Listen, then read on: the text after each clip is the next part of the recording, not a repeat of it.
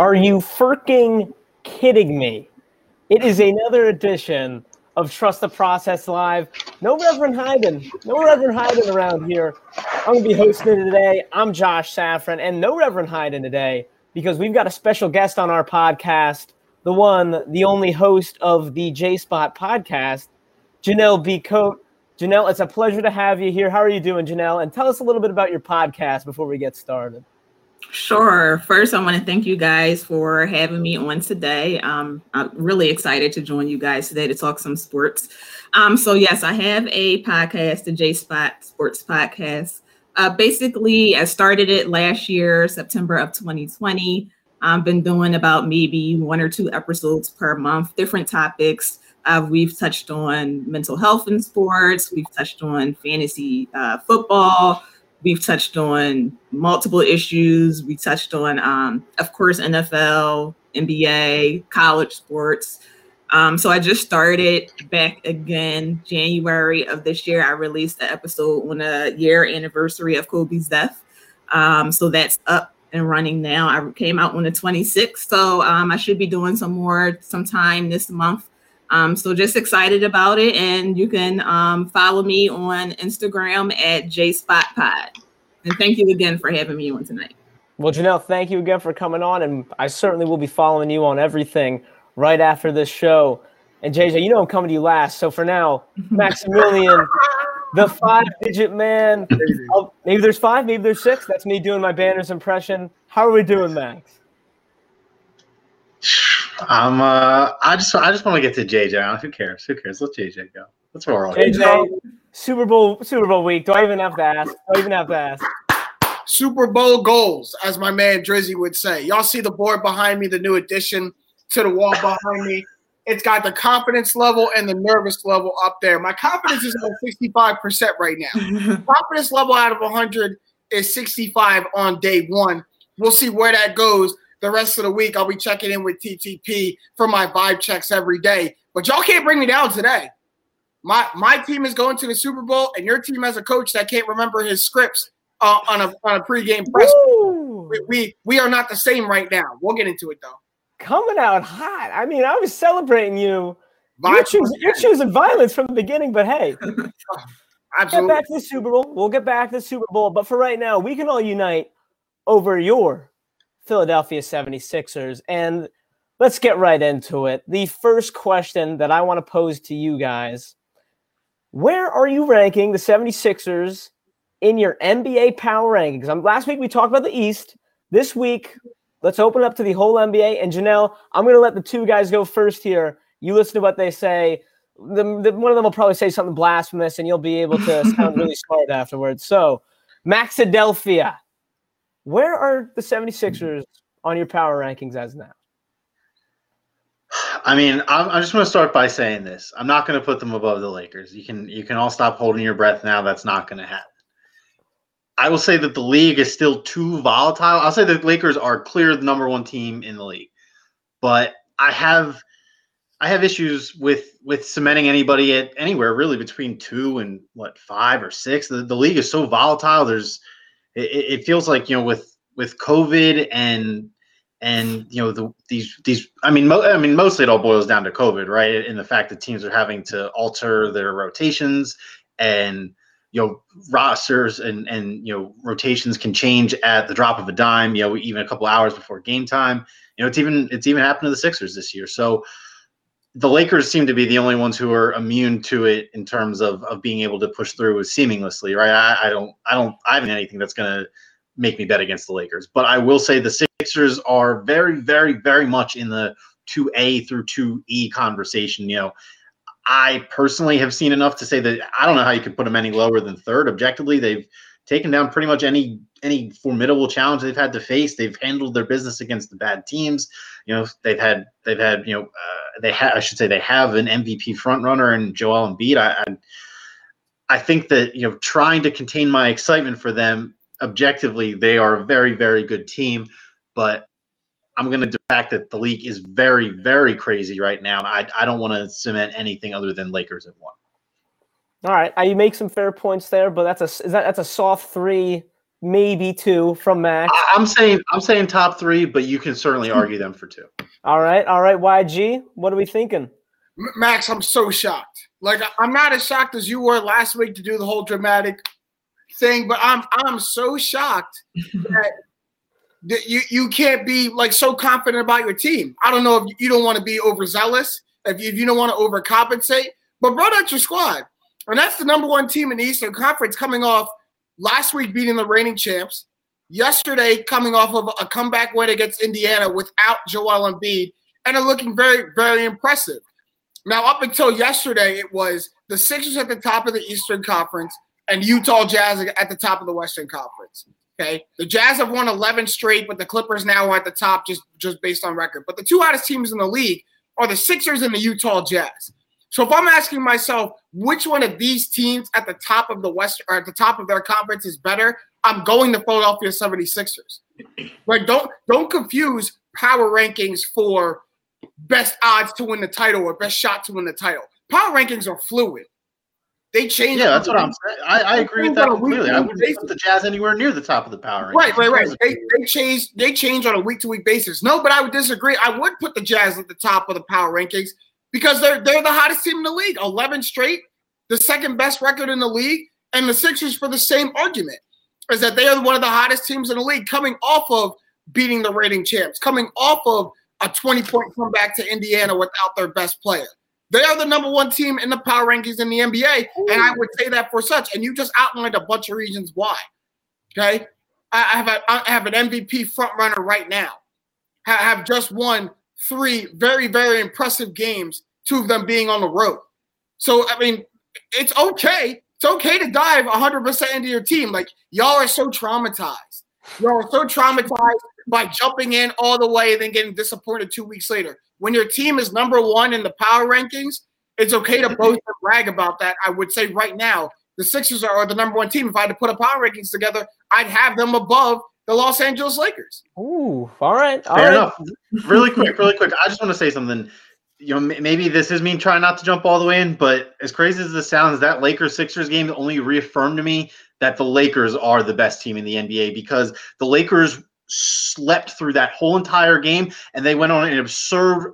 I thought the Sixers were going to lose that game. The Sixers were 1 missed jumper away from losing that game with a very, very, very bad collapse. Like, that's all we would be talking about. We wouldn't be talking about the Sixers being number 1. We would be talking about how they let the Lakers go on a 12-0 run to end the game and win. But they closed it out. But then Ben Simmons came alive in the fourth quarter. You got a big stop by Matisse Thybulle at the end of the game.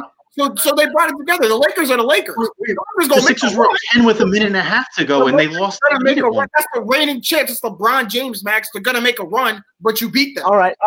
There's a difference between making a run and making a run with a double-digit run in less than 2 minutes, JJ. That's what I'm getting at here. All right.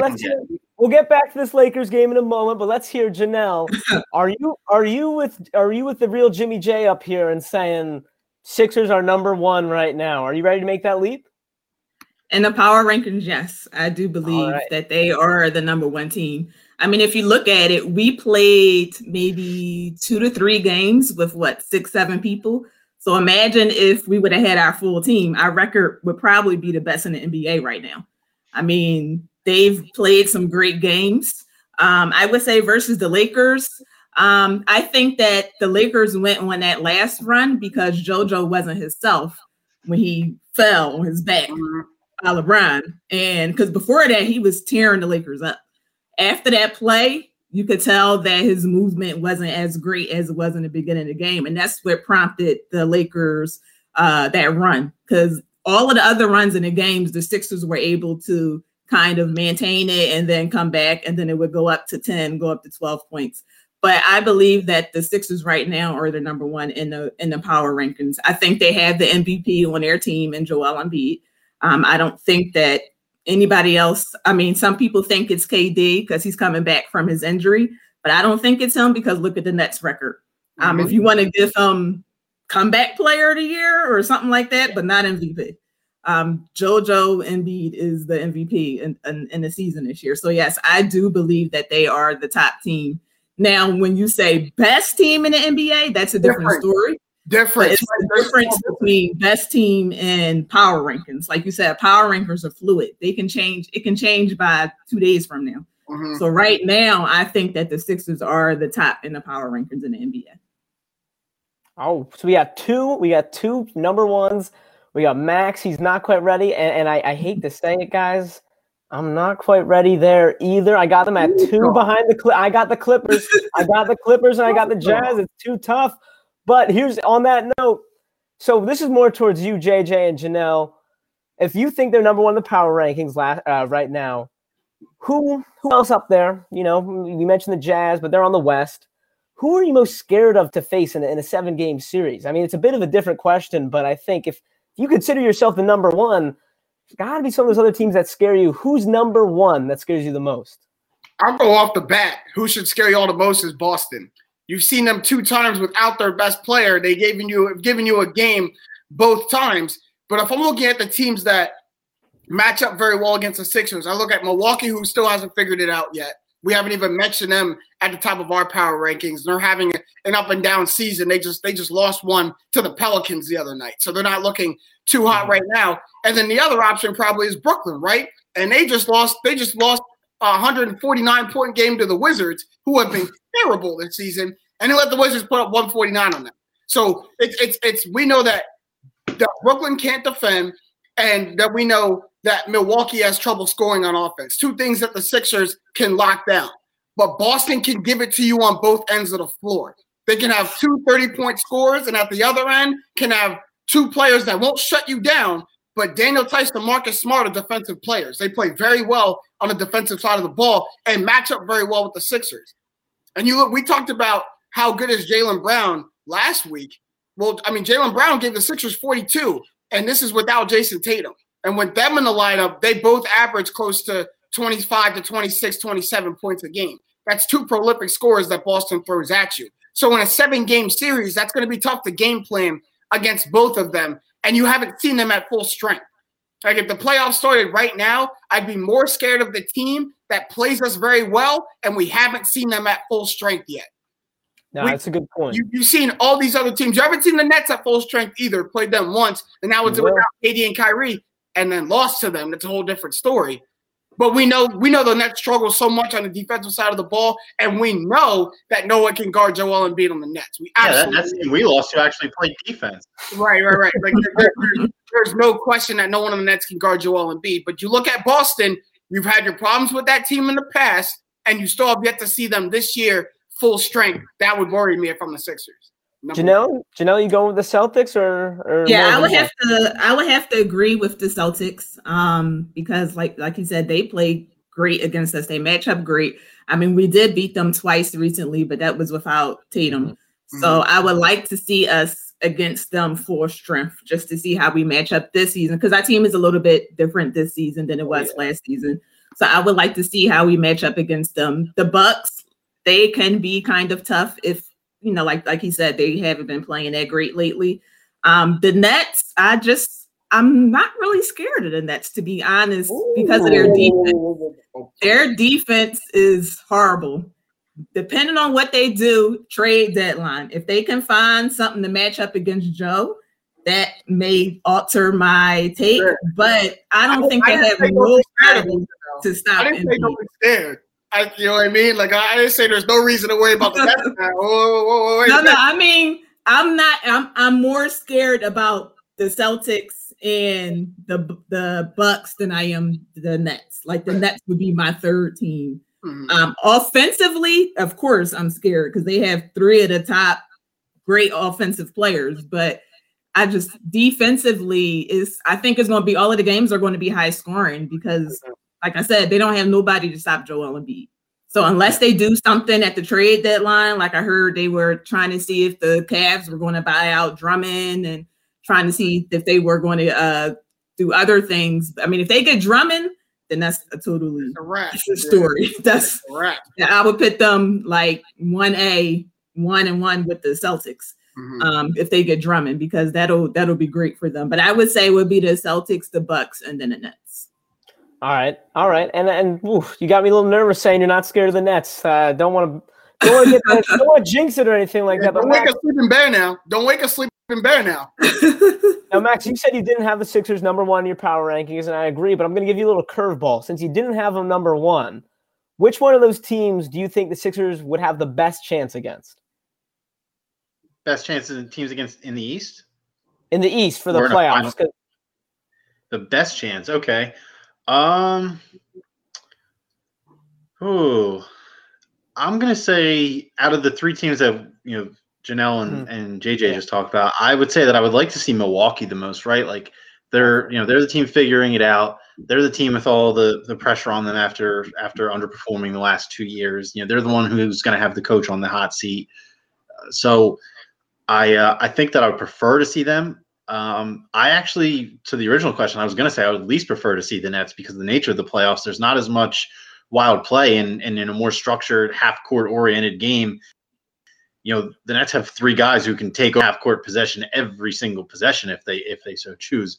Granted, the parts around them are pretty lackluster, but that's not as big as a deal when you're only playing 7 or 8 guys a night at most. So I would say that in terms of teams I would like to see the most, I would say Milwaukee, Boston, because Tatum's and Brown do work to us, but I think that against the Celtics in years past, especially last year, coaching was the biggest difference. I think that I'd take the Sixers in a Celtics series this year. I do. I think that would be one hell of a series. I think that it's probably destined to go 7, but I think that based on what I'm seeing this year, it feels correct in saying that Joel Embiid is marginally the best player on the court in a 7-game series in that matchup.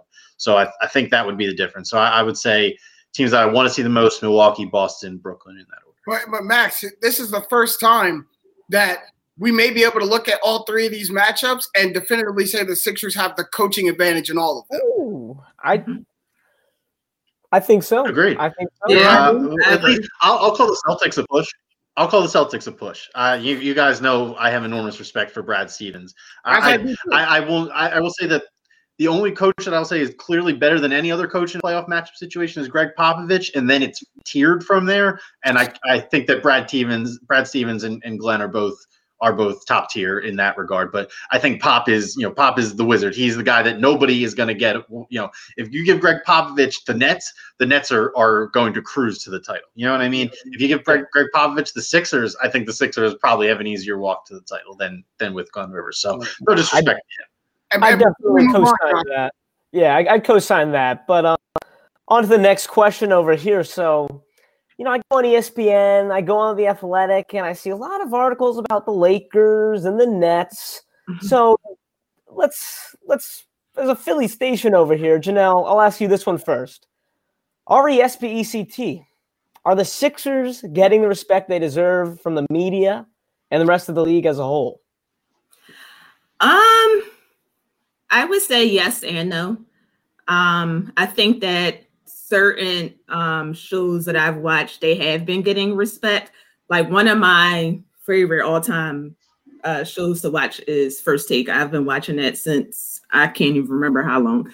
But I know that the other day, Stephen A. brought up the point that is it time to talk about Embiid passing Giannis as becoming like the top player in the NBA after, this season. So I think that it depends on what you're listening to. I think that some places are giving them respect. I think that some places kind of are not. They're still mainly based off of the fact, I believe, of Ben Simmons and his play. I think that that's where people are kind of like, I don't know. It depends on Ben. Dividing line. It's a little iffy. So I think that it depends. Sometimes they're getting their respect. I will say this, after the Lakers win, I didn't hear too many people talking about that game really a lot and how, big of a win that was for the Sixers. I didn't really hear that. And I think it might have been because Deshaun Watson came out that he wanted a trade. So mostly everybody was talking about that, and the Sixers kind of got no kind of shine whatsoever.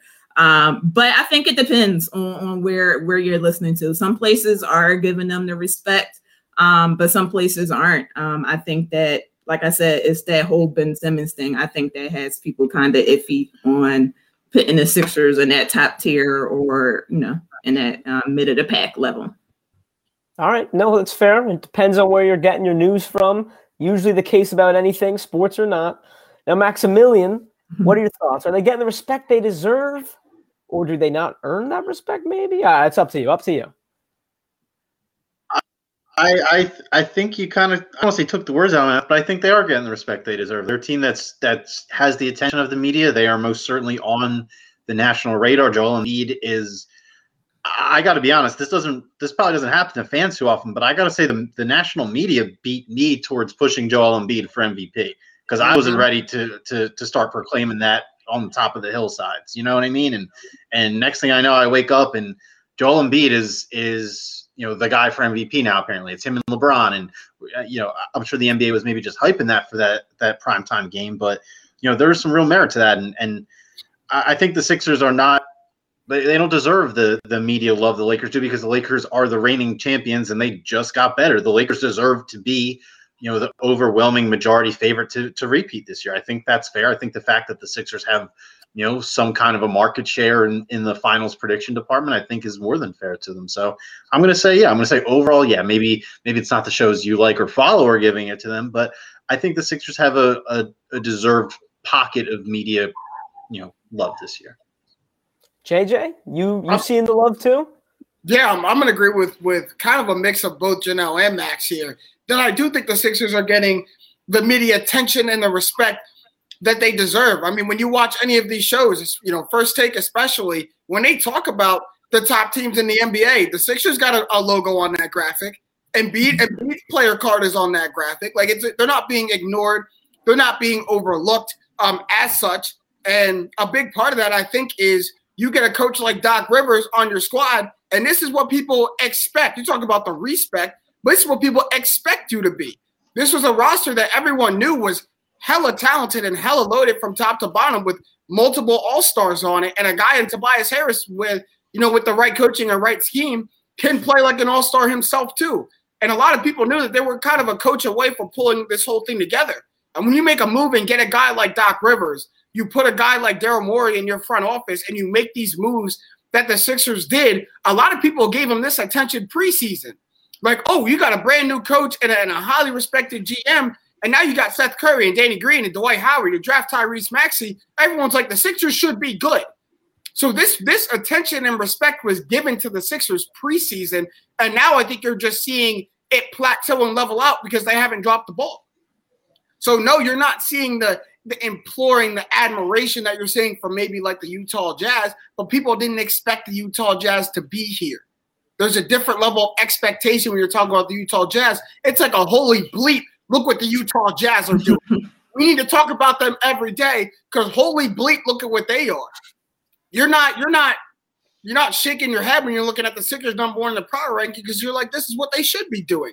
They have the potential to be this good. They should be better than a brand new Brooklyn Nets team, a Milwaukee team who's figuring it out, a Boston Celtics team who can't keep their star players healthy right now. They should be better and at the top of all these teams. And I think you're seeing the respect that they deserve. I think it would be going a little bit over the top and too much if people were drooling all over them and so surprised at where they were. Don't be shocked. And I think the Sixers are handling it perfectly. Like, we're not surprised we're up here. We're not surprised that Tobias is dropping 20 a game now. We're not surprised that our lineups are figured out. We knew what we were. And we're here, and y'all are seeing the benefits of it. You're seeing the results of getting a Hall of Fame coach, getting a very respected GM, and the pieces finally starting to gel. I think it's exactly where the Sixers should be in terms of national media attention. Ooh, so that's 3 yeses for a Philadelphia team getting respect nationally. That's pretty rare. I can say that one. But this one, it's a little more of a pressing topic, and I'm having a hard time answering this one myself. JJ, you get to answer this one first here. Right. Now, what was more impressive last week? Was it beating the reigning champion, the team that Max thinks is still number one in the LA Lakers, or was it getting your first win without Joel Embiid, coming back from absolutely nowhere against that pesky Pacers team? I turned the game off at halftime. I thought it was done and dusted. JJ, you have the floor. Let's hear what you think. The sexier win, the more appealing win, the one that's going to probably get more national media attention, is the win against the Lakers, and absolutely that it should. You go and beat a LeBron James and Anthony Davis-led team who had it on cruise control until then. Like they were barely breaking sweat and winning games. Getting 17, 18 from AD, 26 from LeBron, and we're winning games, man. We're turning teams over. And LeBron had come into that game with a stretch of games where he dropped, I believe, 36 and 28 back-to-back or something like that. Like, he had very good games. It's on national TV. It's on ESPN. Embiid puts in an MVP. Is it impressive you do it without Joel Embiid? But, Josh, you mentioned it. You come back down 20 late in the third quarter. You get great production at the end of the game from guys like Matisse Thybulle. You get an explosion from Furking Korkmaz, who, you know, it prompted us to make him the title of this show. That's how good of a performance he had yesterday down the stretch. I mean, hitting and 1-3 and all that. I'm like, what is going on? And more importantly, without Joel Embiid, look at the stat line Ben Simmons gives you, 26, 67. That's what you need. That's the first thing that I looked at. That's why you won the game. That's why you're able to stay the course and come back in it. You got an all-star level performance from your second best player without Joel Embiid. It's what we've been screaming for from Ben Simmons. That's what makes the Pacers game more impressive and a better win. Like, if you look at the Sixers go on and do something, you know, do something great and have a great rest of the regular season, I think you look at games like the Indiana win more than you look at the Lakers. This is an Indiana team that you're going to see more often. This isn't a team that comes to your house once. Like, this is an Indiana team that at some point you may face in the playoffs that you're going to have to get over to win the Eastern Conference. I just think beating Indiana on the road, coming back without Joel Embiid, all encompassing, that's a more impressive win right there. Now, Janelle, I mean, look, I got to say, I agree with JJ here. I know it sounds crazy. Are you going for it? Are you saying that Pacers win was more impressive? Or come on, it's the reigning champs. Yes, I definitely agree with JJ that the Pacers win was definitely more impressive because, like he said, they were, before that game, without Joel, they were like 0-4. So that definitely was more impressive. I really liked how Ben played that game because without Joel, he hasn't looked that great. And I think that when Joel is not on the floor, that's his time to kind of move up and become that top player on the team. And he hasn't done that until the Pacers game. So I definitely think that was the best win. The Lakers win, of course, was a good win, but I think personally history shows that the Sixers kind of play good against them, especially JoJo versus AD. He kind of kills him every time he plays him. So that win was a good win, but the Pacers win was definitely coming from behind. And then that zone defense that they did in that second half that kind of led the comeback. That was great, having Thybulle and Ben at the top of that defense, and that was definitely a great win. And then Furking late in the comeback with his shooting down a stretch. That was definitely the more impressive win versus the Pacers because Embiid is going to miss games. He's that back issue. I don't think is anything that's just going to go away. I think that he will miss some games, so we're going to need players to step up when he's out to allow him to miss that time when he needs to. So I definitely think that was the more impressive win. Maximilian, are we going 4 for 4 on this one here? Someone's got to pick the win against the reigning champs. I can't go that far. I can't do it straight up, but I will give you this. I think these two wins work in conjunction with each other. I think they both showed two pretty important things to this team, right? You beat the Lakers in prime time, even more than 2/3, probably 80% of that game. 8% of that game, I'd say they controlled that game comfortably, right? Towards the end of the fourth quarter, got a little bit dicey, but that game shows that team that they are championship caliber, right? You beat the best team in the league, who is the current defending champions. Those two things are not mutually exclusive to each other, right? That is an impressive win. And then a couple days later to turn around and finally get that monkey off your back. And on top of that, doing that in an absolutely massive comeback. If this was a win without Embiid, where it's back and forth, or maybe you're down 5, up 5, throughout the game, that's one thing. Being able to win a game without Embiid, where you're down 20 and all hope seems lost, because I'm with you, Josh. I didn't turn it off at halftime. I was watching throughout the first half, intermittently. it didn't really do enough for me to pay full attention to it in the third quarter, paying attention on the phone. I look at the end of the third quarter, start of the fourth, whenever they're down 20, and I think that game is totally chalk. And then I look again with 19 seconds to go, and they're up 3. So, hand up, I was surprised. I didn't see it coming. So I think that win shows them that they are a deep team as well, right? You don't need to be deep to win a title, but there's something that goes into reaffirming a positive belief about something, whether it's your sports team or if it's something in your personal life. Just getting some kind of visual proof or confirmation can do a lot in terms of building that greater mentality that, hey, we can do something here because we've seen us do things that regular teams can't. So Max, which one was it? I'm not picking one straight up. They're peanut butter and jelly. They're two slices of bread of the same sandwich. All right. Before we move on, Janelle made a very good point. Max, you kind of alluded to it too. I think both of these games a little bit, showed the coaching improvement, the coaching prowess that Doc Rivers had. Put a pin in it. That's the next question. Oh, JJ. go ahead. That's the next question, JJ. All right. So on that topic, this season, that I like that Pacers game, I like that Lakers game. I've been finding myself saying they always lose this game. I keep saying it. So, how much credit are you giving to the Doc Rivers, for the Sixers' improved play this year? JJ, I mean, you were already going, so why don't you just start us off? Yeah, I'm gonna hit the rewind button real quick, right back to the beginning of my point, because I think both of those games showed it. To go tit for tat with the defending champs and ward off a late comeback by them.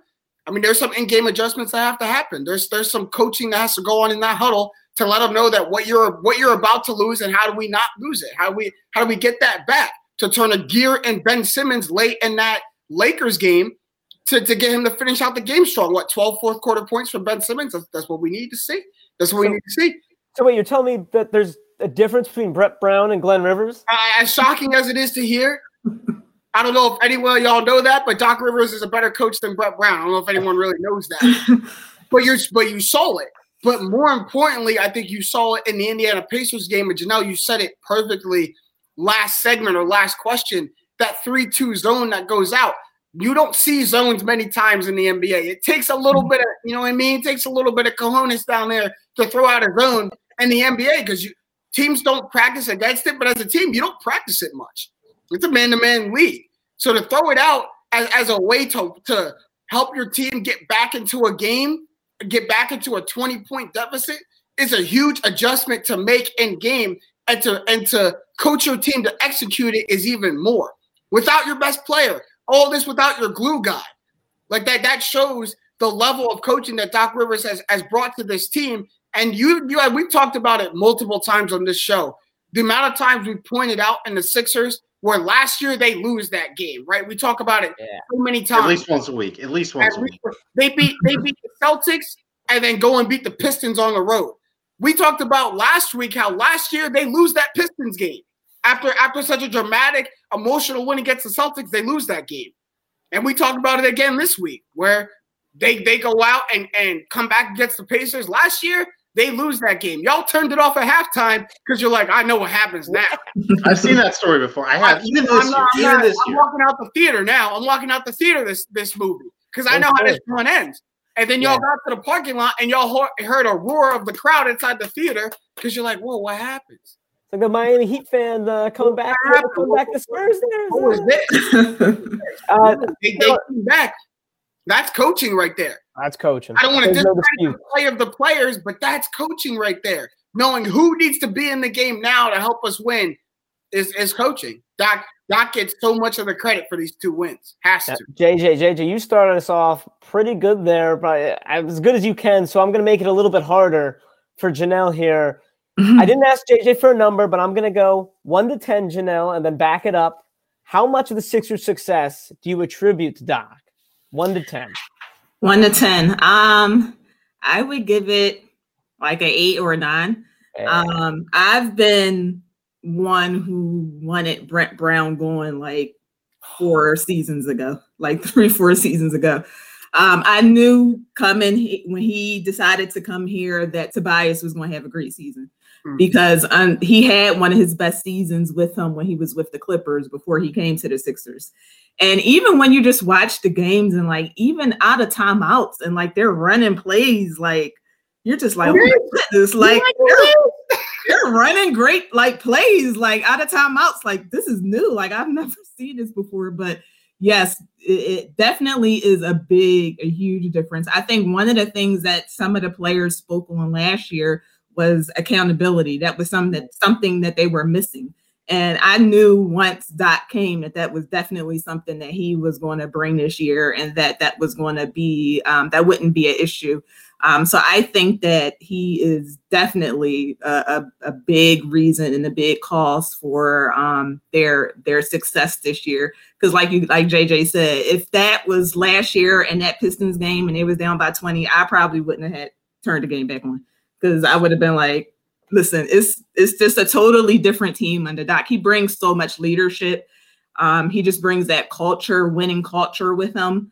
So I'm very excited that he is the coach of this team. A lot of young guys, and I think that they will definitely follow his lead. So I would say, like I said, about an 8 or a 9. About an 8 or a 9. I'm going to put you down as an 8.5 on the books. And we got Ellison EJ James making a comment here saying facts. They're a different team. Now, before I come to you, Max, I got to address that comment and just think, well, they are a different team because of coaching. But they're also a very different team, just the roster-wise, just thanks to Daryl Morey. So now, Max, I'm going to give you the same question. Are you going over or under 8.5 for Janelle? I would say probably a little bit under, just to an 8, probably, just because I think that between, Embiid has stepped up to probably his best year that he's ever played, right? Seth Curry is more than we thought he would be. Tobias is more than he thought he would be. So the players are doing their fair share of holding up their end of the bargain. But I think that we have to at least allocate an extra half point in there somewhere for Daryl Morey and the way that he's been able to construct this roster.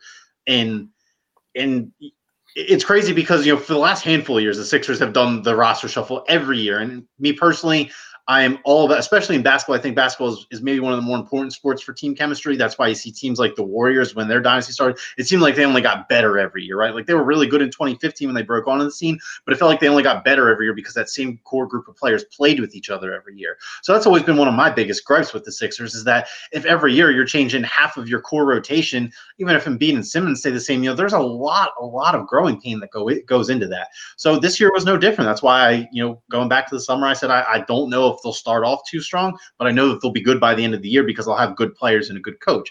Thankfully, we didn't have to wait for them to start off slow and figure things out because they came in and things gelled from coach to players to bench to GM, and I think that that's an organizational success. And I think that I'm just kind of busting Janelle's deer by going to 8, but I just think we need to give a little bit more of a shout out to the roster construction, which was really a huge reason this team's so successful. I'm going to 9.5. You want to save that half point for Daryl Morey? Absolutely. Here's a little tiny sliver of the cake for Daryl Morey. Good job for going and getting our supporting pieces that we need. But both of you just talked about it. Joel Embiid having his best season ever. Tobias Harris having his best season since when? Oh, the last time he played for Doc Rivers. Ben Simmons stepping up his play as of late. Furking Korkmaz coming off the bench and winning you games. Just like last year, never forget at Portland. Can never forget at Portland. And he had a 30-point game that night. I'll give him that. But these are all things that point to coaching, that point to the leader of your team making it explicitly known this is how we're going to execute our game plan and putting guys in a position to do that. Like, yes, it's a brand new roster. Y'all got these good players. But just because you got the ingredients doesn't mean someone knows how to cook the meal. So you can give Doc Rivers all these great players, all these good role pieces, but he's got to put them in at the right time, put the scheme in that fits them, put them in the right position, and then tell all of them while you're in this position, that's our best player. Number 21, that 7-foot Cambodian, that's our best player. Our offense is going to run as such. Cameroon, sorry, not Cambodia, Cameroon. But that's I was going to let you finish. Don't worry, you'll laugh. That's our best player. And I think you're seeing just the culmination of all of that, the Doc Rivers scheme and Doc Rivers culture and coaching, that's what's leading to this jump in the Sixers. And yeah, Darryl Roy gets a good clap for doing what a GM does. Thank you for identifying what we needed and bringing in the pieces. But Doc is the one putting these puzzle pieces together and making a beautiful picture. Nobody else. No, yeah, I gotta put myself on blast a little bit because I love Brett Brown. I really loved Brett Brown when he was here. And Janelle, I'm sorry, like clearly time had told the truth. But to just play a little devil's advocate for myself, that Brett Brown did not have quite the teams to work with. And Glenn, you're a big man for admitting that. I had to, man. I had to rug and rocked out, and you're a big man for admitting that. I had to pay my penance, but at the end of the day, I think it was just that silver fox scruff he had. I bought into that a little too hard. But I digress. That's going to wrap up the main event, and we've got 2 rapid fires today. There was a lot of things that happened in the Philly sports world outside of the Sixers.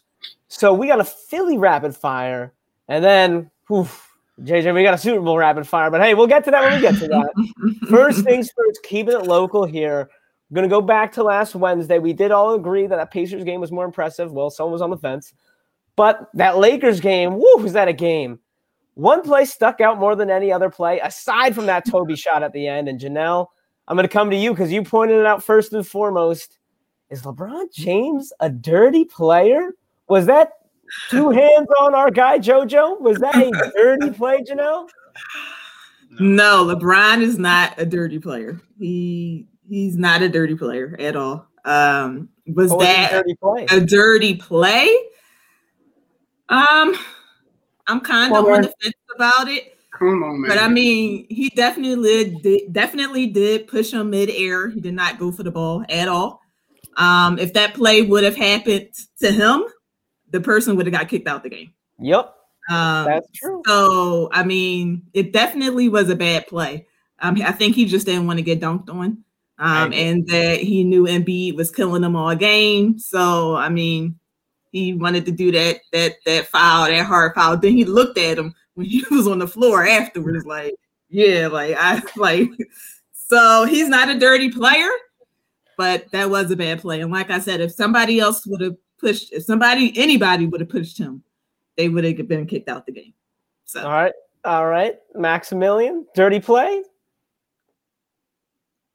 Honestly, I really don't have.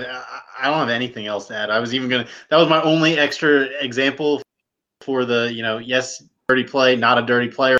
If the script was flipped, then yeah, Embiid probably is, maybe not Embiid because Embiid's a superstar too, but most guys doing that to LeBron probably do get kicked out. So yeah. JJ, you couldn't believe what you're hearing. What's your take on this? Come on, dude, that's an objectively dirty play, dude. I'm not going to sit here and call it a dirty player. Maxwell, you had all the time in the world to explain your point, and you passed it off. You had all the time in the world to explain your point. You passed it off. LeBron James, has he ever done a dirty act and been a dirty player? It's 18 years in the league, y'all.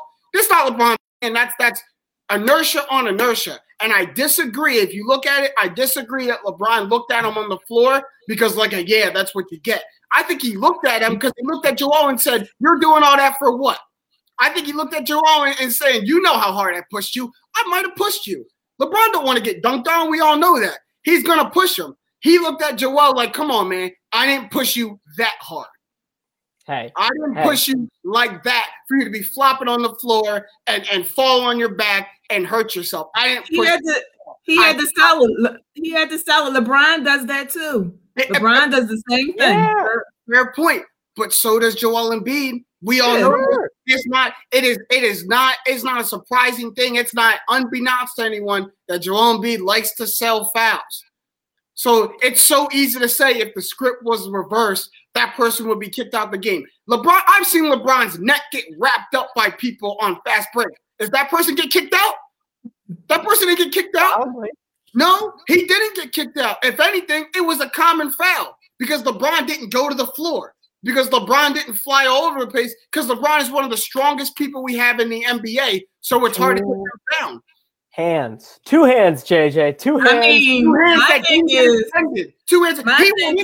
He stopped. Go ahead, Janelle. He didn't make no play for the ball, so he knew what he was doing. He stopped Embiid's momentum. Janelle, you're right. He didn't want to get dunked on, so he stopped. He stopped Joel from dunking on him. He didn't push my man to the floor. That's a 7-foot, 240-pound player. It takes a lot more than just this to put him to the floor. All right. Well, we got JJ. We clearly got JJ worked up. Hey, look. It takes a lot to label someone a dirty player. Don't put that. No, he's not a dirty player at all. Almost the exact opposite. Every single one is the exact opposite. That he's not a dirty player, but it's objectively a dirty play to two-hand someone in the air. Yeah. I mean, look, I gotta say, was it the most dirty play? Was it the most violent play on LeBron's part?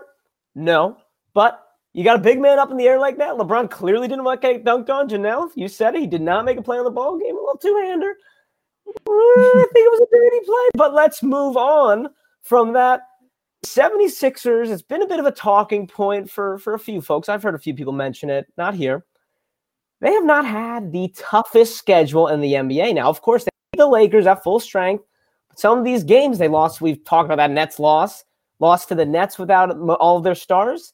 No Tatum in that Celtics game. No Jimmy Butler in those two Heat games. So does the Sixers schedule this year make you feel a little bit cautious when you talk about the Sixers, or cautious with some of your expectations?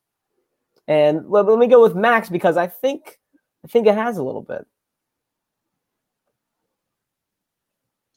You thought wrong, buddy. No, I'm not worried. What I've seen from the Sixers translates to whoever they're playing against. That's not a matter of them exploiting bad teams or abusing one guy who's playing 35 plus minutes because of COVID hitting his team. What I've seen the Sixers do translates against anyone, whether it's the Tatumless Celtics or if it's the Lakers at full strength, or if it's 7 Sixers versus the Nuggets on a Saturday afternoon.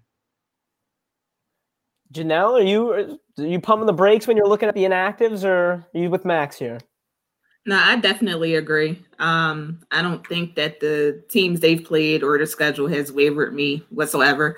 I think that they've been looking great versus these teams. Like you said, they play good versus the teams when they have been full strength. Of course, you're not playing the Celtics without Tatum, but the Celtics are still a good team even without Tatum. So I think that that schedule has not wavered my belief in them whatsoever. All right, still the NBA. Anyone can win on any night. JJ, any waivers? This not the NFL, Josh. It's not an any given Sunday league. And the Wizards just beat the Nets. I started the show by saying the Sixers are number 1 in the power rankings, and I still believe that. But if you look, no change in opinion in the last 30 minutes. I'm not changing my opinion. Here you go. You see what he does? He loved to jump in, try to turn my take before he hard left. Before it even gets there. I'm not changing my take at all. But I am saying there's still a little bit on the table, still a little bit of meat on the bones to be had for the Sixers team. You can still improve. And I think they'd be the first ones to tell you that there's some games that they've left out of the win column, even in this early part of the season. Should have taken care of the Wizards. Should have taken care of the Cavs. Should have taken care of the Nets without all their stars. Like there's still some games they dropped 1 to the Pistons that they shouldn't have. There's still a couple of these games that they should have won, that they should have taken care of. So while it doesn't move the needle so much, in my opinion, that we should be cautious when all these teams come to full strength, there's some meat on the bones there, and it's not like they've been perfect. It's not like there's nothing to look at. And if you're a Sixers fan or someone in the Sixers organization, it's a little bit encouraging that we've played well. We played very well, but we still haven't played our best ball yet. You shouldn't be 25% of the season and play your 100% best ball. It always downhill from there. So the fact that there's still some to be gained should be a little bit of encouragement to the Sixers. But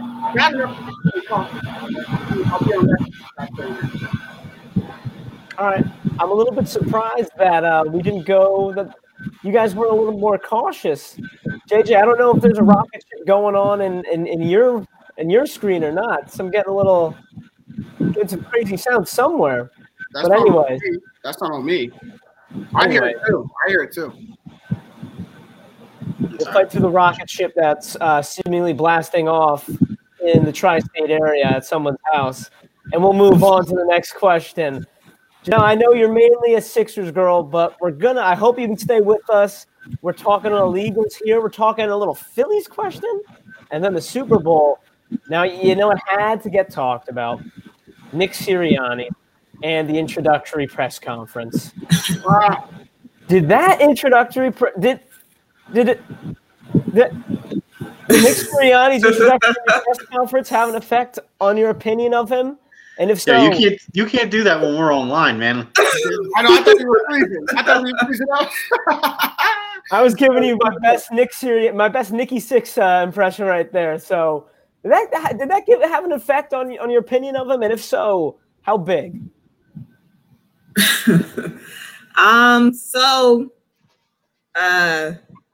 Fun fact, I'm actually not an Eagles fan. Whoa. I am a Denver Broncos fan. So, but to answer this question, you can roast them if you're not Eagles. Don't be diplomatic about it. Go for it.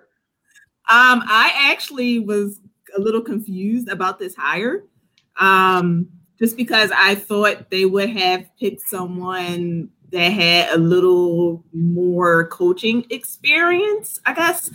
But the press conference was definitely hilarious.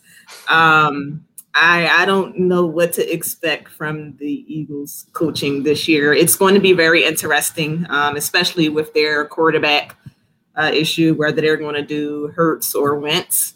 But the press conference definitely showed, I think, inexperience. Like I said, I was definitely surprised when they hired him. I thought that they would have went a different way, but it was definitely a funny press conference. But yeah, Eagles, I don't know what to say about them. Funny is not the word that I, as an Eagles fan, would be using to describe that press conference. And before I get to JJ, I'd like to hear an Eagles fan's opinion about it. No, let JJ go. I got something on my sleeve. Don't worry. I insist you try to lay out the carpet of underplaying how bad it was and how we should leave the man alone. I insist. Go ahead, Michael. Max, I'm going to let you go first. You don't have to say much. You'll get a rebuttal after JJ, but just first thoughts. Oh, all right. I got more of a bring it home on a positive note kind of point. So I don't really want JJ to shit on it, but here we go anyway, since I've been called upon, and that's how it works. Obviously, it was a train wreck. I'm not going to sit here. I'm not going to try to sugarcoat it. It was bad. It gave everybody a good laugh. I'm glad that everyone found a little bit of joy, including some resident Broncos and Buccaneers fans. With that being said, the only coach in Philadelphia Eagles history to win a Super Bowl also started off his coaching tenure with an absolute bomb of a press conference. So that's going on to here, that this is such a mirror of the last one, that we hired a guy that probably didn't deserve it, who came from an offense that was perpetually underachieving and finished somewhere between 8 and 12. And you know what? I had doubts about Doug Peterson. Look how that turned out. So you know what? Nick Sirianni, you stutter your way through every goddamn press conference in your first year, brother. Eagles 2023 champs. That's what's written on the walls. I love it. All right. This is why I wanted to go last. Now JJ's like, he was serious, and I need to dissect that right now. That's why I wanted to go last. I'm going to try to bottle up that positivity and listen to what JJ has to say right now. JJ, go ahead. Max, sometimes I love you, brother. You know I do. Got much love for you, man. Sometimes I can't stand you. Sometimes I really can't. Because I'm so tired of hearing the point. Doug Peterson's first press conference was bad, too, and he won a Super Bowl. Was Doug Peterson the main reason of that Super Bowl? I don't know. You don't know. Now you don't know. I can say, yeah. The main reason for that Super Bowl. And when he lost, his two supporting cast, his two co-captains, and Frank Wright and John DeFilippo, this ship started going downhill fast. And to the point this year, you're talking about, look how that ended up. Max, look at how that ended up. Where's Doug Peterson now? I'm totally cool with going through all this again in a couple of years if we win another Super Bowl. Okay, if you're okay with it, then I am too. Then fine, because the last year of Doug Peterson not only has looked bad in the locker room, it's looked even worse in press conferences.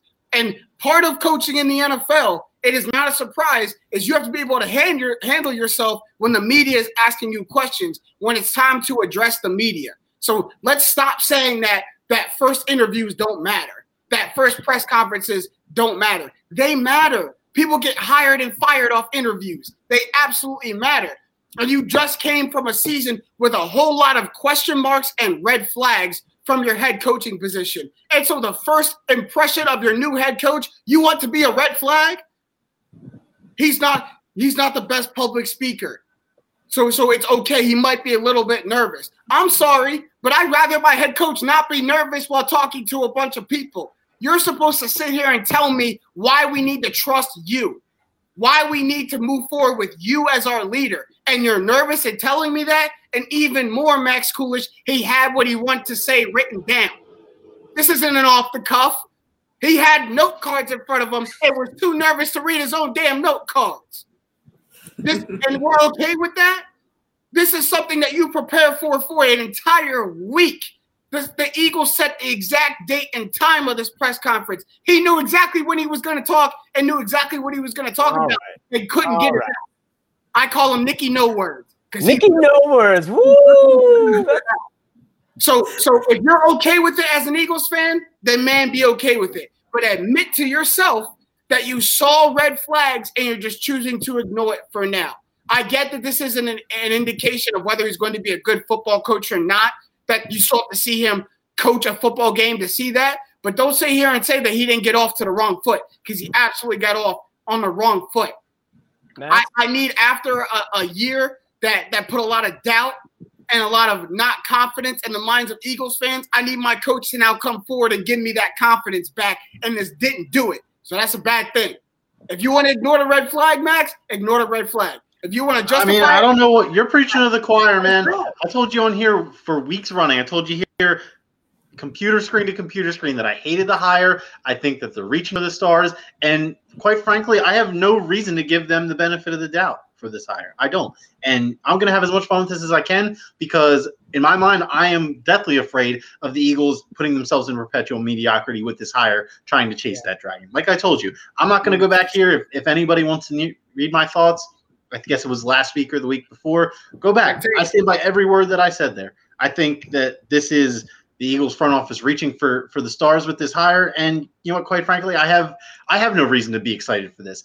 Honestly, I think, I might get a little bit chastised for this take. I think that Frank Reich's value to that Super Bowl was vastly overblown, because he's shown that as a coach, as a guy who's in charge of making decisions on the fly on the football field, that he is not at Doug Peterson's level. Maybe he is a better offensive mind in terms of scheming and drawing up offensive plays, but when it comes to handling what goes on in those 60 minutes between the games, he does a bad job.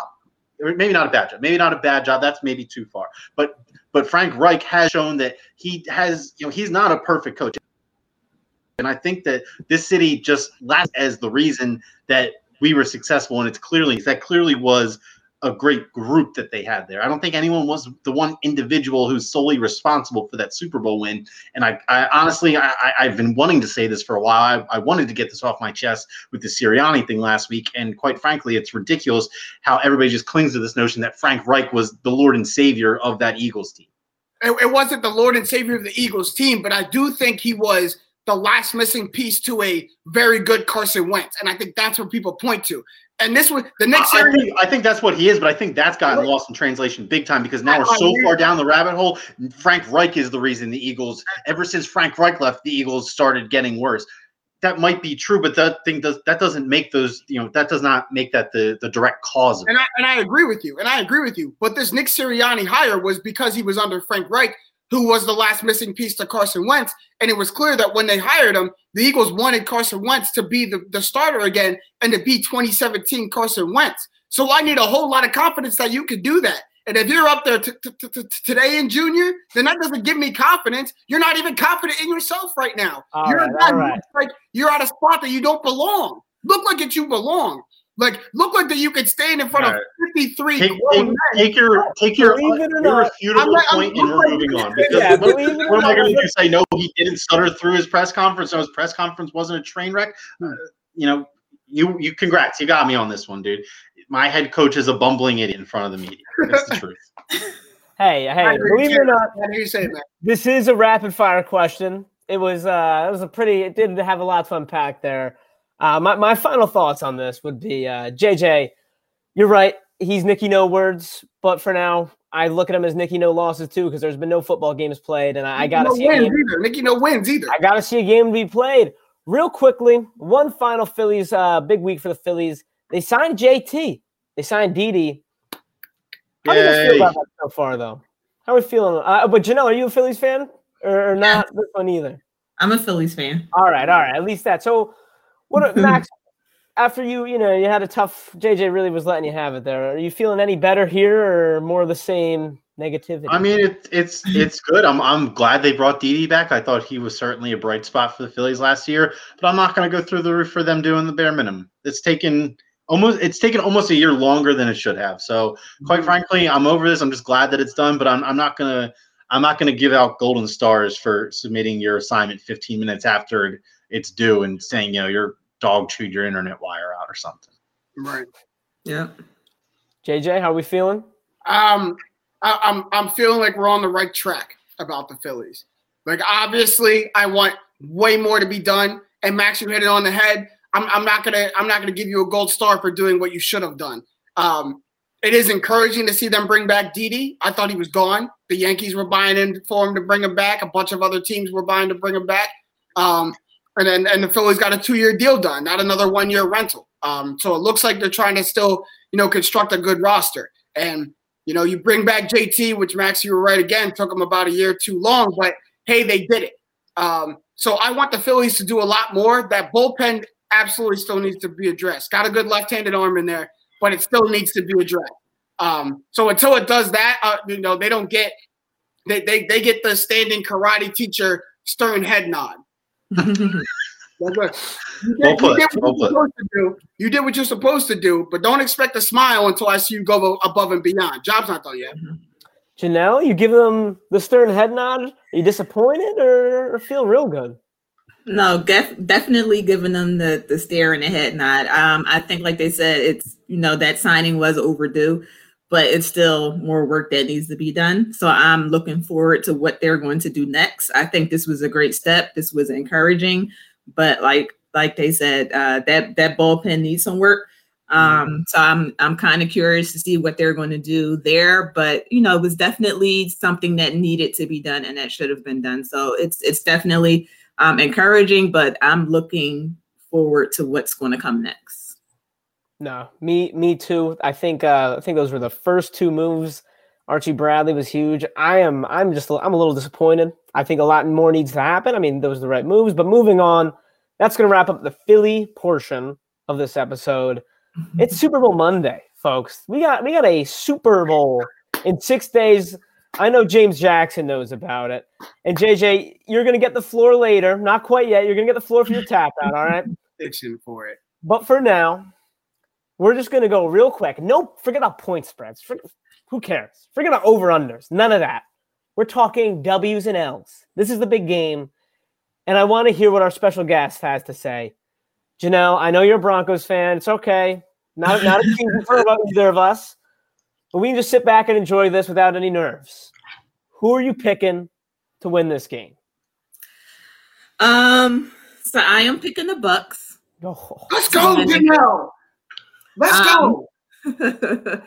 I'm picking the Bucks. I think that Tom Brady, I think that he kind of shut a lot of people up this year. I think that a lot of people kind of wrote him off last year and not really looking at what he was playing with. Like, he wasn't throwing to nobody great. Like, he didn't have nobody to throw to, no receivers. The running game wasn't that great. So I knew that coming to the Bucks, he had weapons. He got Mike Evans. He got Gronk to come back. He got Antonio Brown. He got them to sign him, got him living with him so he wouldn't get no trouble. Got good ones. Like, he has the weapons. So I think that he has proved a lot. And I think that he also has proved that it wasn't just a Belichick thing and a Patriots way thing. he had a lot to do with those Patriots wins. I think that a lot of people thought it was just Belichick is the coach, so it was like the Belichick way, kind of. But him separating from Belichick, he wouldn't be that great. But I kind of like that he was able to shut everybody up. So I am rooting for him. And then I kind of heard a narrative. I heard a commentator say, I can't remember who it was, but it was like, if Patrick Mahomes wins this Super Bowl, then he would be the GOAT. Like, come on. Of NFL quarterbacks. And I'm like, come on now. You can't say that. Yeah, nah. And I didn't. No. So I want the Bucs to win. Oh, so you're picking the Bucs, you're rooting for the Bucs, and I didn't ask you this at first, but who would you got to pick an X factor in this game? One X factor. I would say it's going to be the Bucs defense. I think it's going to be that defense because I don't think either defense will really be able to stop the offense. So I think that it'll be the one defense who can make plays. So that secondary for the Bucs, I think that they're going to be the X factor in this games. I mean, they got to stop the Chiefs have some fast wide receivers. You got Tyreek Hill. You got, I believe, Hardman. Robinson, I don't know if he's going to play because he's on the COVID list. So I don't know what's going to happen with that. Then you got Kelsey. So it's definitely I think that if the Bucs defense can make some plays, have them go 3 and out a few times, maybe get some turnovers, that they'll definitely win this game. So I think the Bucs defense will be the X factor. All right, bold picking against Patty Mahomes. And look, we know who JJ's picking, so I'm going to Max and letting JJ go last. Maximilian, give me your Super Bowl winner and the X factor. Oh man, after much debate, and I don't want to do this because it'll mean that all 4 of us might be picking the Buccaneers, is what it might mean but the Kansas City offensive line is in shambles right now, and I can't, in good conscience, knowing that the Bucs defense has dominated the run all season, knowing that they might just be able to tee off freely, rushing the passer for over 70+% of this game. Patrick Mahomes or not, that's a tough game to win. So I think that I can't be a sucker and take the Chiefs, so I'm gonna take the Bucs. Don't call him a sucker. So I don't want to make you superstitious. I don't want it to be everyone on the Monday Night Football panel picks the home favorite and the underdog ends up winning deal. So I almost picked Chiefs just to do that for you. So don't blame me. Just know that I was thinking about that. I was thinking about you. Max, and is that offensive line your X factor then in this one? Yeah, I'm going to say the Chiefs O-line has to be the X factor. They are playing guys out of position. They are playing guys who have little to no NFL experience, and they're starting them. This is not the depth guys if things continue to get worse. Like, their left tackle is a center, and their new center is a career backup who's not the guy you want starting at center in the Super Bowl in his probably first career start at center. So I think that everybody's just going to be so bored. Like, hey, remember when the Chiefs played last time and the Chiefs just totally destroyed them in the first half? I want to take the Chiefs. This team that we're going to see, because that offensive line might not be able to. So actually, I want to change it. I want to change my X factor to Clyde Edwards-Helaire, because if the Chiefs want to be able to negate the all-out pass rush frenzy, they're going to need to be able to run the ball, and he's their best shot. Alternatively, they might need him to block. Le'Veon Bell is not I'm not worried about nobody's run game. I'll tell you that right now. I'm not worried about no one's run game. All right, Jimmy J. That's exactly why he's the X factor, because you guys haven't had to worry about the run all year. What if this is a game where everybody, the Chiefs, who throw every down and actually have a successful running game? There you go. There's a difference between not worrying about the run and shutting down the run. We shut down the run, not worry about it. All right, JJ. JJ, tell me why the Bucs are winning the Super Bowl on Sunday. The Bucs are winning the Super Bowl. This guy's still arguing against me. You hear this? Because you got to don't get me off my train of thought. You got to get your points right. You're asking for my X factor. I changed it. It's just anyway. My X factor, like don't try to think too hard about this. The X factor is Tom Brady. That's the X factor, absolutely. And I look at it from this standpoint. He's played the Kansas City Chiefs already this season. Now, I know a lot of what went wrong wasn't him. Tyreek Hill had 200 yards receiving in the first quarter. That's not Tom Brady. But Tom Brady also didn't throw a touchdown pass till the third quarter of that game. That was a real ugly game. Looking at that. So adjustments is what I'm looking at, especially from the offensive end. This is a Chiefs defense that has picked up a little bit of steam. Played very well against the Bills after going down 9-0, threw a shutout afterwards. So was very good in stopping the Bills attack after that. Had a very good showing against the Browns too. Got a couple turnovers against Baker Mayfield. So that defense has been playing well. And if I'm looking at one person to make adjustments from a game-to-game basis, why look anywhere else but the man who's been doing it greater than anybody else for the past 2 decades, and that's Tom Brady. You're going to talk about, this isn't the same game, Max. You're absolutely right, because it's going to look a lot different from the Buccaneers standpoint. We came out and through that part of the season, we're throwing the ball a lot. I believe Tom Brady threw it plus 40 times that game. A lot of it because he was behind and had to. There's no way. You had a chance with 40. But coming into this game, especially the last 2, we've leaned on our running game so heavily and for good reason.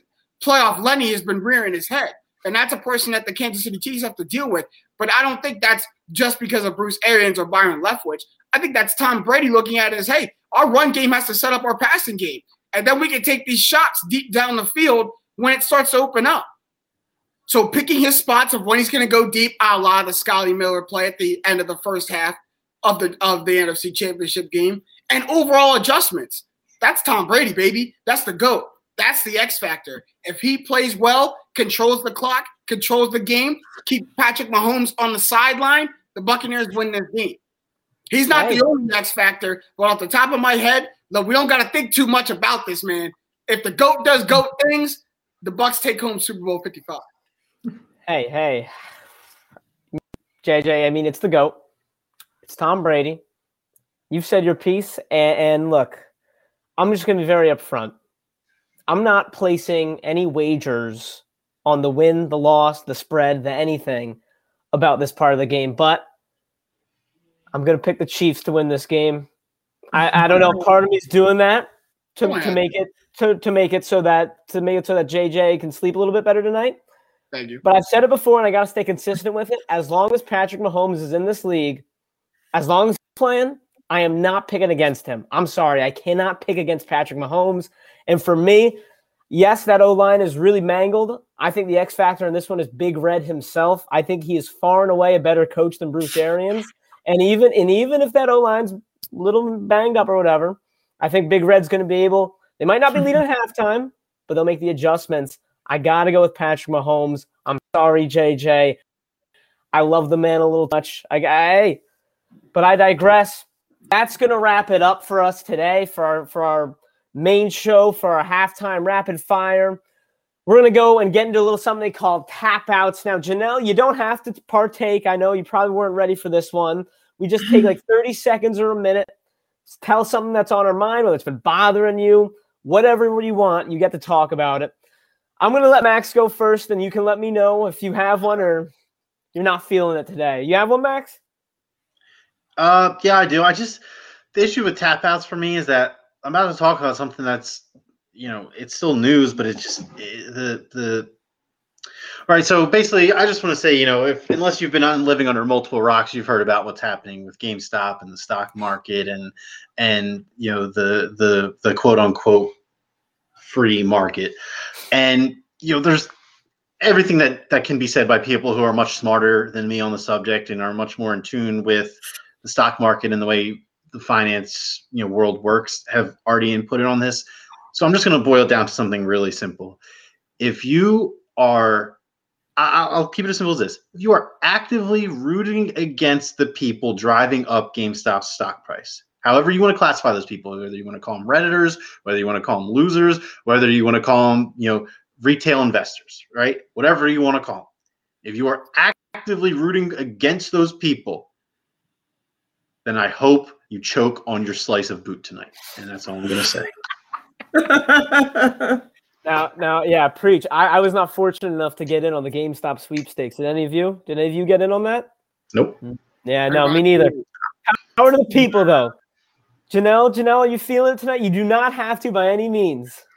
This is a good opportunity to plug yourself, Janelle. Tell us. Yeah, go ahead. That's actually what I was going to do. So just wanted to say you can watch my podcast, The J Spot, on all of your podcast platforms, listening platforms. So Apple, Google, Spotify, all of those platforms. I know it's a few more. And you can follow me on Instagram at JSpotPod. You can follow the podcast there, and you can follow myself on Instagram at Lisa.Nicole_. Again, that's Lisa.Nicole_ and JSpotPod. Follow, listen to the podcast. And then real quick, just want to give a shout out. I see that Max has his Temple banner behind him.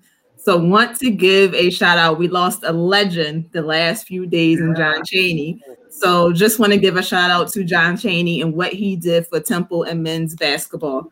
He did some great things for that program. So just want to shout out what he did for Temple. Yeah, I was Janelle. Thank you. You stole the words right out of my mouth. That was going to be my quick little tap out as well. I didn't have much to say, but yeah, it was just crazy over the weekend seeing anyone who had basically ever touched a basketball or traveled through Philadelphia had glowing words to say about John Chaney. It's just been, it's been a sad little time over here at Temple. I unfortunately was not here, obviously. Never really got to see him play. I mean, his teams play, that is. John Chaney. Rest in peace, John Chaney. And, of course, thank you so much for coming on our show. It was an honor having you on. It was a great time. And I'm just doing that because, I'm going to let JJ – I'm getting this out of the way before we let him go off. I'm just going to go ahead and mute myself. Might even take the headphones out a little bit. I'm gonna behave. All right. I don't have much more to say right now about the Super Bowl. To check what I do have to say the rest of the week, follow us on our Twitter and Instagram pages. On Twitter at TTPL Philly, on Instagram at Trust the Process Live, mynewphilly.com, Facebook.com/mynewphilly, because I'll be giving Super Bowl vibe checks from Tuesday till Sunday to let you know how I'm feeling about the Super Bowl, what I'm thinking. Wait till it's Sunday and see how terrible you feel. You're gonna feel so anxious and miserable on Sunday. On Sunday, you see the confidence level right here at 65. On Sunday, that joint's gonna be below the bar. I'm not even sure where it's going. I was physically ill the day the Eagles played the Super Bowl. I just started drinking so early that I didn't have to think. I didn't even know what was going on. That's a great. I couldn't cope with my emotions. I need that. For a team that went to their first Super Bowl, I really need that. I want to know how y'all done. Trust me. Honestly, this sounds degenerate. It helped me so much with the pregame jitters. It really did. I was freaking out the day of the Super Bowl. I decided to make that active decision to start drinking, and it helped. It helped with that those last couple of hours. Mm-hmm. When it starts to transition from there to sun going down at 5 o'clock, and then you still have to wait 2 more hours when it's dark out. That's the worst. That is really when it starts to kick. No, I feel you. So keep it locked with all our socials. You'll be getting my vibe checks and my content. Also, subscribe to my YouTube channel, James Jackson. I'm putting out videos all week for the Super Bowl too. You're gonna see a lot of me through this week. But the other part of my tap out is it is February 1st, the start of Black History Month. So happy Black History Month to everybody out there. Just like on Martin Luther King Day, I'm not gonna say too much about it because I want you guys to go and educate yourself, not only on Black people in sports, Black people in politics, Black people in entertainment, Black people in beauty, Black people in movies, Black people everywhere. Because, it may be the shortest month of the year. We all know that. But it's a very important month. So happy Black History Month. Go educate yourself. And it's a great time to celebrate Black people everywhere. Absolutely. Love it. Love it. Happy Black History Month. Indeed. We got nothing else for you. That was a wrap for us. Janelle, of course, thank you so much for coming on the show. Thank you guys for that. Thank you, Janelle. That's going to do it for Trust the Process Live with My New Philly, where something's always new and everything is always Philly. Yes, sir. Fire them cannons, baby.